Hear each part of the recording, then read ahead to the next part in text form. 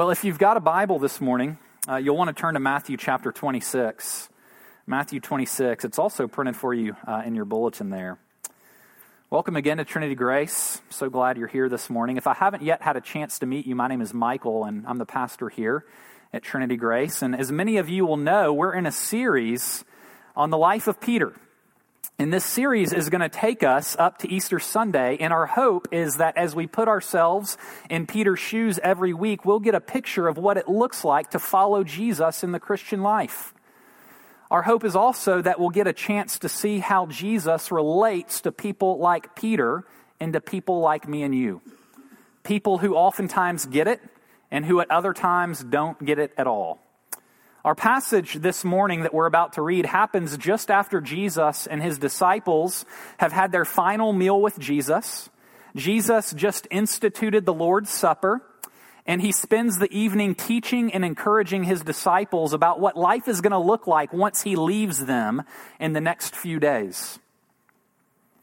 In less than 24 hours, Jesus is going to be dead. He's going to be crucified on a Roman cross, and Jesus knows that this is not at all what his disciples expected. He knows that this is going to shock his disciples. They're not going to know how to make sense of this, so he turns to them with a prediction of what's about to happen in their hearts and in their lives as they witness his arrest, his trial, and his crucifixion. And in talking to his disciples, Jesus highlights their frailty. He highlights their frailty. He shows them who they really are, in a sense. Weak and oftentimes faithless people. A group that will be offended by what they see happening to their leader. And in this passage, we also get a taste of our own frailty. Because as we place ourselves in Peter's shoes, we can see ourselves in him in a lot of ways. We think we're strong, but Jesus comes and he tells us that we're actually weak. And as we come to understand who we really are, it's strangely comforting. To see what I mean, let's read Matthew chapter 26, beginning in verse 31. Then Jesus said to his disciples, "You'll all fall away because of me this night, for it's written, I will strike the shepherd and the sheep of the flock will be scattered. But after I am raised up, I will go before you to Galilee." And Peter answered him, "Though they all fall away because of you, I will never fall away." And Jesus said to him, "Truly, I tell you, this very night before the rooster crows, you'll deny me 3 times. Peter said to him, "Even if I have to die with you, I will not deny you." And all the disciples said the same. Well, this is God's word, and he gives it to us because he loves us and cares for us. Let me pray for us before we consider it together.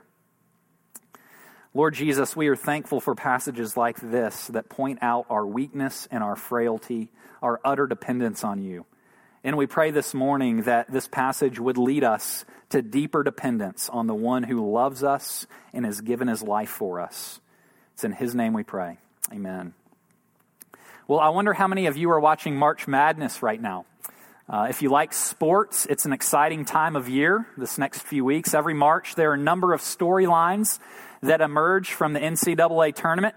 There's always upsets. There's lots of close games. Brackets, yours truly, have already been busted at this point in the tournament.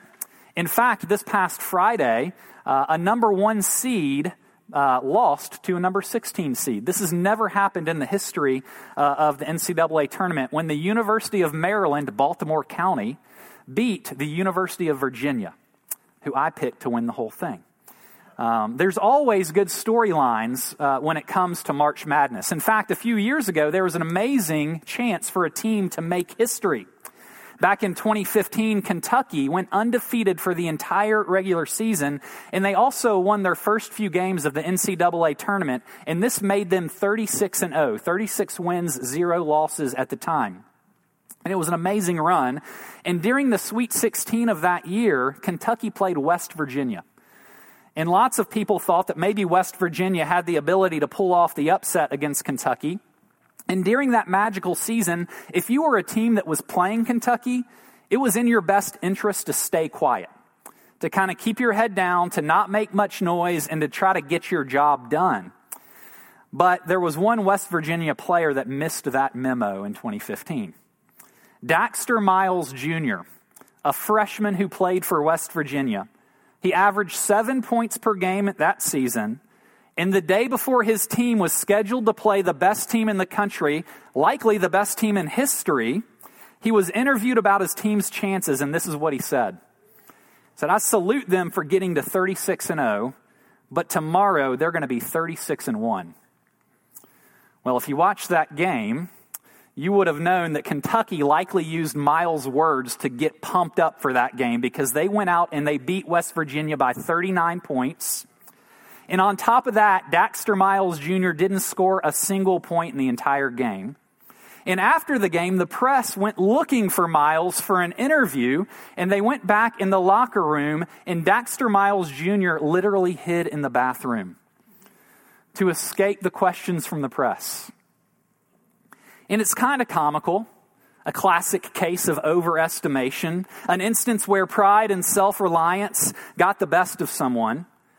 And it's similar to what we see Peter doing in our passage this morning. In our passage, Jesus, who knows his disciples better than they know themselves, makes a prediction that they're about to all fall away within the next 24 hours. He predicts that they'll all desert him because of what he'll experience at the hands of the religious leaders. It's going to be too much for their hearts and their minds to take in, and they're going to turn their back on Christ. And upon hearing this prediction from Jesus, Peter, one of Jesus' closest disciples, pushes back and tells Jesus that he's never going to fall away. It's a classic case of Peter overestimating himself. An instance where pride and self-reliance get the best of Peter. In this instance, Peter thinks he's better than he really is. He doesn't consider his frailty. He doesn't think it's possible for him to fail. But we'll see this morning that we can't be too hard on Peter, because if we're honest with ourselves and one another, we'd have to admit that we've been there before, haven't we? We've all looked at areas of our life and we've overestimated our strength. We've looked at areas of our life and we've forgotten our frailty. We've forgotten our proneness to leave Jesus. And when that happens, a hard fall isn't normally very far away. It's the Proverbs that says pride comes before the fall.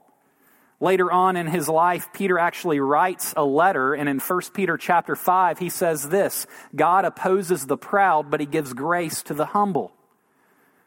It seems that through the course of following Jesus, Peter had learned a valuable lesson that had the potential to bring freedom and life. And it's got the potential to bring freedom and life to us as well if we learn it too. So this morning, we're going to ask God to teach us this lesson that he taught Peter. We're going to look at this passage under three headings. First, we'll see Christ's estimation of Peter. Then we'll look at Peter's estimation of himself. And then we'll spend a few minutes talking about filling the gap that's left between Christ's estimation and Peter's estimation. Okay? First, let's spend a few minutes considering Christ's estimation of Peter. We see Christ's estimation of Peter stand out in both verses 31 and 34 of our passage. Like we mentioned, Jesus had just finished eating his last meal with his disciples. He's been encouraging them to love one another and to serve one another. And now Jesus moves out into the night on his way to his betrayal. In less than a few hours, Jesus will be handed over to the religious leaders. He'll be tried and he'll be crucified. And remember, Jesus has been predicting this arrest, this trial, and this crucifixion time and time again throughout the Gospels. Yet each time he predicts it, his disciples don't seem to understand. It goes in one ear and out the other. And knowing that they're about to experience this, knowing that they're about to experience devastation, knowing that their expectations are about to crumble and to send their hearts reeling, Jesus makes a prediction in verse 31. He says, "You will all fall away because of me this night." Now, the "you all" in this verse is emphatic in the original language. It's Jesus' closest followers that are going to fall away. It's not the Pharisees. It's not casual observers that are going to fall away. It's Christ's closest friends, those who have followed him for 3 years nonstop, night and day. These are going to be the ones that fall away from Jesus, that desert him, that turn their back on him. Jesus foresees his shaming arrest and trial and death to be so brutalizing to these disciples' sensibilities that they'll all lose faith and flee away. They'll desert him. These disciples aren't ready for what they're about to see. It's unlike anything they've experienced up to this point. I like how one commentator put it when he said this: "Till now, the disciples had known mainly glory. They'd known miracles and powerful teaching in Jesus' presence. He had at times, of course, seemed too good to be true. But before the night's over, they will all feel that he was indeed too good to be true." Look, the shameful humiliation of Christ is going to crush the disciples' spirits, to ruin their dreams and hopes. It's not going to make sense to them. And Jesus comes and he uses a prophecy from Zechariah 13 in this passage. He says that I will strike the shepherd and the sheep of the flock will be scattered. Jesus knew himself to be the shepherd that Zechariah speaks of here. He would be struck because of God's love, and because he's struck, his sheep are not going to be able to handle what they see, and they're going to scatter away. They're going to turn their back on Jesus. And Jesus knows his disciples. He knows they're made of dust. He knows what's inside their hearts. He looks at what could be rightfully described as the church itself at this point in time, and he predicts the complete collapse of the church in verse 31. It's all going to crumble. It's all going to fall apart. But Jesus' estimation of the disciples' weakness and frailty doesn't stop in verse 31. He goes on. We see him pick back up with his honest assessment of Peter in verse 34. After Peter doubles down on his commitment and his strength, Jesus zeroes in on Peter's frailty by telling him that he's not just going to fall away passively like the rest of the disciples. No, he is going to actively deny Jesus. Not once, not twice, but 3 times. 3 times before the cock crows. And this phrase, just as an interesting tidbit, cock crows, likely referring to a night watch that was known to Roman soldiers as the crow of the cocks, which happened sometime between midnight and 3 a.m. when the rooster normally gave its first call. So it's only going to take Peter a matter of a few hours to turn his back on Jesus, after saying that he'd never do it. Jesus knows Peter, and he predicts Peter's fall will be deep. It's going to be deep, where he completely turns his back on Jesus. It's going to be swift. It's going to happen in just a few hours, and it's going to be repeated. Would have been easy to forgive maybe a slip-up, but he does it 3 times. In this passage, Jesus knows what's inside of Peter's heart. He knows Peter's frailty. He knows that Peter is not exceptional. He knows that Peter is prone to struggle and to failure, and this doesn't shock Jesus. It doesn't throw Jesus into despair that Peter's going to deny him, that Peter is weak and frail.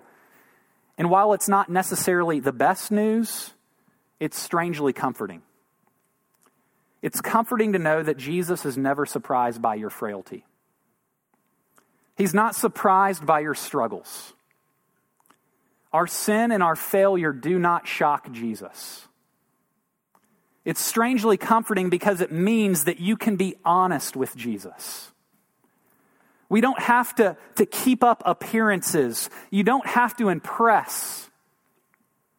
But more often than not, that's the exact mentality we bring to the table when we try to follow Jesus, when we come to church. It's about what we can offer. It's about our strengths. It's about how hard we work. We overestimate ourselves thinking that that's what God wants. He needs good soldiers. He needs strong people. But if you look through the Bible, what you see is that God constantly and continually uses not the strong but the weak. He uses not the exceptional but failures. Think about it for a minute. Look at Abraham, the father of the Judeo-Christian faith. A man who continually sold out his wife in order to save his own neck. Look at Noah, the only righteous man on earth at one point, built an ark, got in it with his family, but a man who, after he gets off the ark, one of the first things he does is get blackout drunk, plastered. Look at Moses, the leader of God's people, a man who is in charge of an entire nation, taking them to the promised land, but one whose entire life is characterized much of the time by fear and people-pleasing. Man, it's a good thing we have David, right? David, the one who slept with another man's wife and had her husband murdered. Throughout the Bible, we see that God uses the weak. He uses the frail. He uses the fearful. He uses those who have blown it. This means that we can stop pretending to be someone that we're not. Jesus isn't looking for a great resume. He knows you. He knows your instability and your frailty and your fear. It doesn't surprise him. It doesn't come as a shock to him. And it's strangely comforting, as we'll see in a minute, because it's actually the beginning of hope for us. If we're going to experience Jesus' forgiveness and healing in our lives, then we've got to have an honest self-assessment. We need to be spiritually self-aware. And what we see from our passage is that Peter lacked this self-awareness. Let's turn and take a look at Peter's estimation of himself for just a few minutes. We see Peter's estimation of himself stand out in verse 33 and 35 of our passage. Jesus makes his predictions of what's to come, and Peter answers back, even though Jesus isn't looking for an answer. Jesus is just making a statement. But Peter feels the need to defend himself. And in verse 33, he says, though they all fall away, because of you, I'm never going to fall away. Notice how quickly Peter throws his friends under the bus here. I mean, Peter thought that that Jesus had vastly underestimated the dedication of at least one of the disciples, okay? He's stronger than the rest is what he thinks. And Peter reminds Jesus that he's his right-hand man. He's the one who's always by him. These others, they might fall away. They're weak, they're frail, but not me. I'm exceptional. I'll make it through the night. In a sense, Peter thinks Jesus needs a higher view of human nature, and especially a higher view of a deeply committed disciple like him. I mean, what is Jesus thinking here? Giving Peter no credit. Peter felt like he was exceptional when it came to following Jesus. I like how Matthew Henry touches on the danger of exceptionalism when he says this. It argues a great deal of self-conceit and self-confidence to think ourselves safe from the temptations or free from the corruptions that are common to men. We're all prone to failure, just like the next person. And Peter wrongly assessed his spiritual strength in this passage, and what it leads to is a spiritual fall that would have ruined Peter's life if it wasn't for the grace of Jesus. So we see Peter push back once in verse 33, and then he doubles down after hearing Jesus' prediction about him personally. He pushes back one last time, insisting that he's exceptional. In verse 35, he says, even if I've got to die with you, I won't deny you.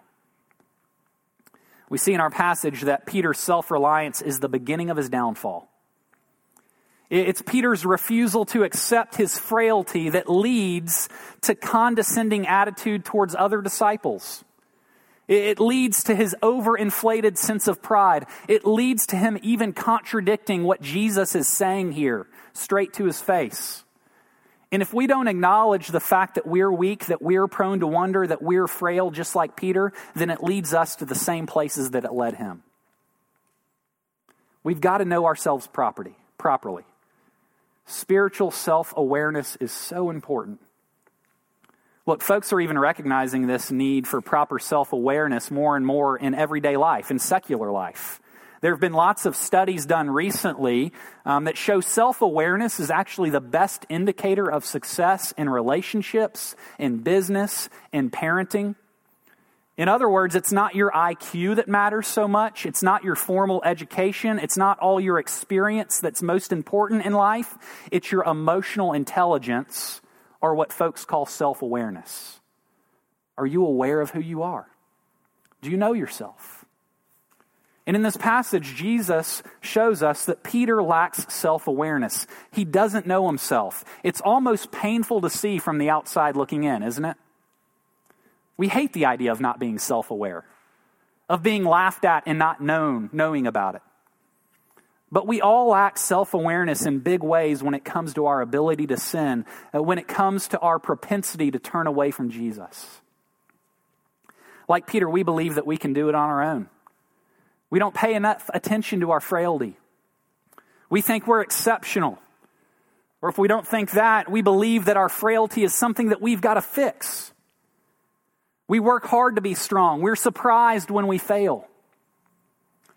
But I wonder if you've ever considered that becoming more self-aware of your potential to sin and of your frailty and of your weakness could actually be the thing that brings freedom and growth to your life.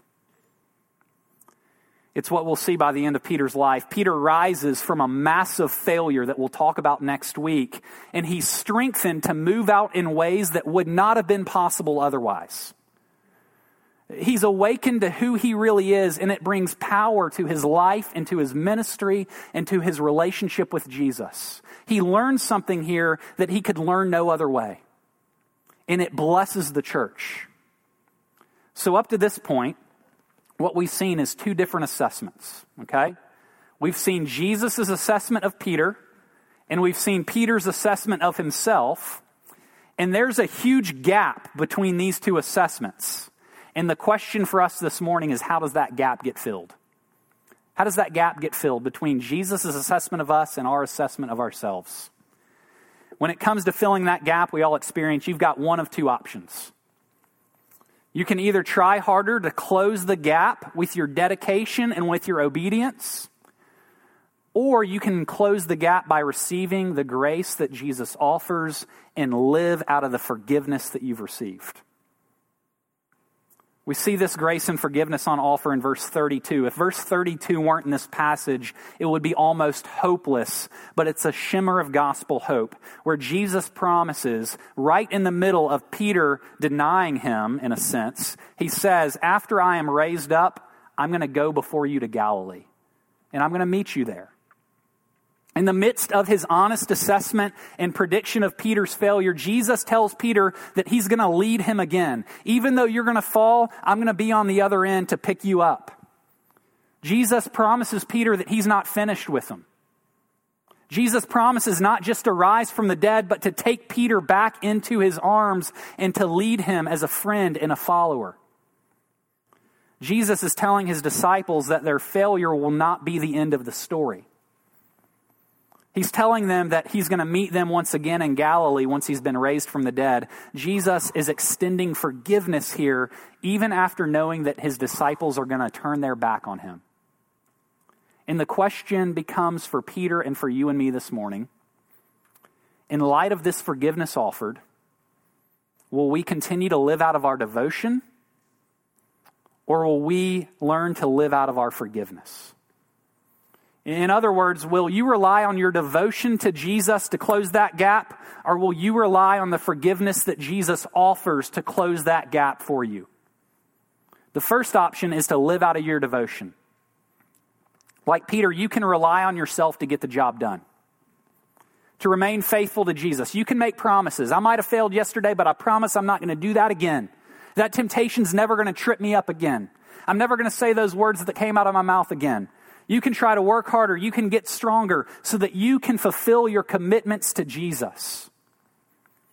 And if this is your approach to the Christian life, to relating to Jesus, then what's likely going to happen in my own personal experience is that you're going to grow anxious because you haven't done enough. You're going to grow guilty when you experience failure. Failure will be devastating for you.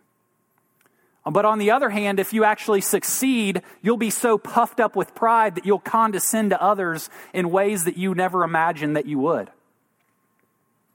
You'll expect too much from others. You'll be unkind and unforgiving. You'll be a perfectionist. And if you stop and think about it, you need to be a perfectionist if this is the way you relate to Jesus. Because if you lived based on your dedication, you're basically trying to live in such a way that says, I don't need a Savior.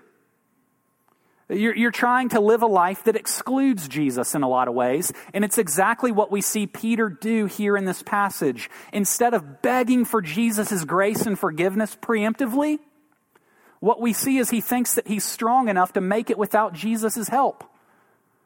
The first thing he should have done when he heard this prediction was, Jesus, help me. I'm not going to be able to make it. But what we find is that when we think we're strong, when we overestimate our abilities to follow Jesus, it's then that we're most prone to deep failure. The other option for us, we can either live out of our devotion or we can live out of our frailty. We can embrace our weakness. We can realize who we really are and to live out of the forgiveness that Jesus preemptively offers. And it's counterintuitive, but when we're aware of our weakness, we actually have the possibility of growing strong. Because when you're weak, you look for someone or something who is strong to help you. If we would live in reality, if we would know who we truly are, confessing that we're more frail than we would like, admitting that we feel powerless when it comes to healing certain relationships or avoiding certain temptations or getting over the deep sadness that we experience on a daily basis, if we were willing to admit our weakness in those areas and our frailty, our propensity to turn our back on Jesus, it's then that we would be ready to find the strength that Jesus offers. Too often we place our faith in our faith. We place our faith in our devotion. We rely on our devotion, but God wants us to completely rely on Christ, not ourselves. It's exactly what Alcoholics Anonymous is tapping into with their 12-step program, which actually has Christian origins. The first step of AA is to admit that you're powerless and that your life has become unmanageable. And then the second step is that you come to believe that a power greater than yourself can restore you to sanity. Sanity, life in reality. Look, only when we confess our personal bankruptcy is there any hope for recovery. It's what Peter refuses to do in this passage, and it keeps him from the strength that Jesus wants him to experience. And I wonder this morning, and it's the question that you've got to answer, are you living out of your devotion or are you living out of your weakness? Think about how much freedom you would experience if you'd live out of your weakness. If you'd be self-aware. If you'd embrace your frailty, if you would live out of the forgiveness that Jesus offers, think how attractive your life would be. You could offer people hope, not because of how strong you are, which actually turns people away, but out of your weakness and dependence on Jesus, which draws people in. Pointing them to the one who's strong in the midst of your weakness. And the only way we'll have the power to live a life of weakness is if we believe that Jesus was strong. It's possible to admit your failures only if you believe that Jesus never fails you and that he makes up for your failures. Peter completely missed it in this passage. He thought it was all about his commitment to Jesus, and we can resonate with him. We often live that way too, thinking that we need to be strong, but we're reminded from this passage that it's not about our commitment to Jesus, but about his commitment to us. It's not about our strength, it's about his strength. And believing that more fully has the power to set you free. Let me pray for us this morning. Lord Jesus, we are so thankful for the way that you allow us to be weak. In fact, you expect it. It's why you came. And we confess that we oftentimes try to be strong, and it leads to many different areas in our life that we would rather not think about, that we would rather not experience any longer. And so we pray this morning that you would help us to have a proper estimation of who we are, and that estimation would drive us to you and to your forgiveness and to your strength that you offer to us. In Christ's name we pray. Amen.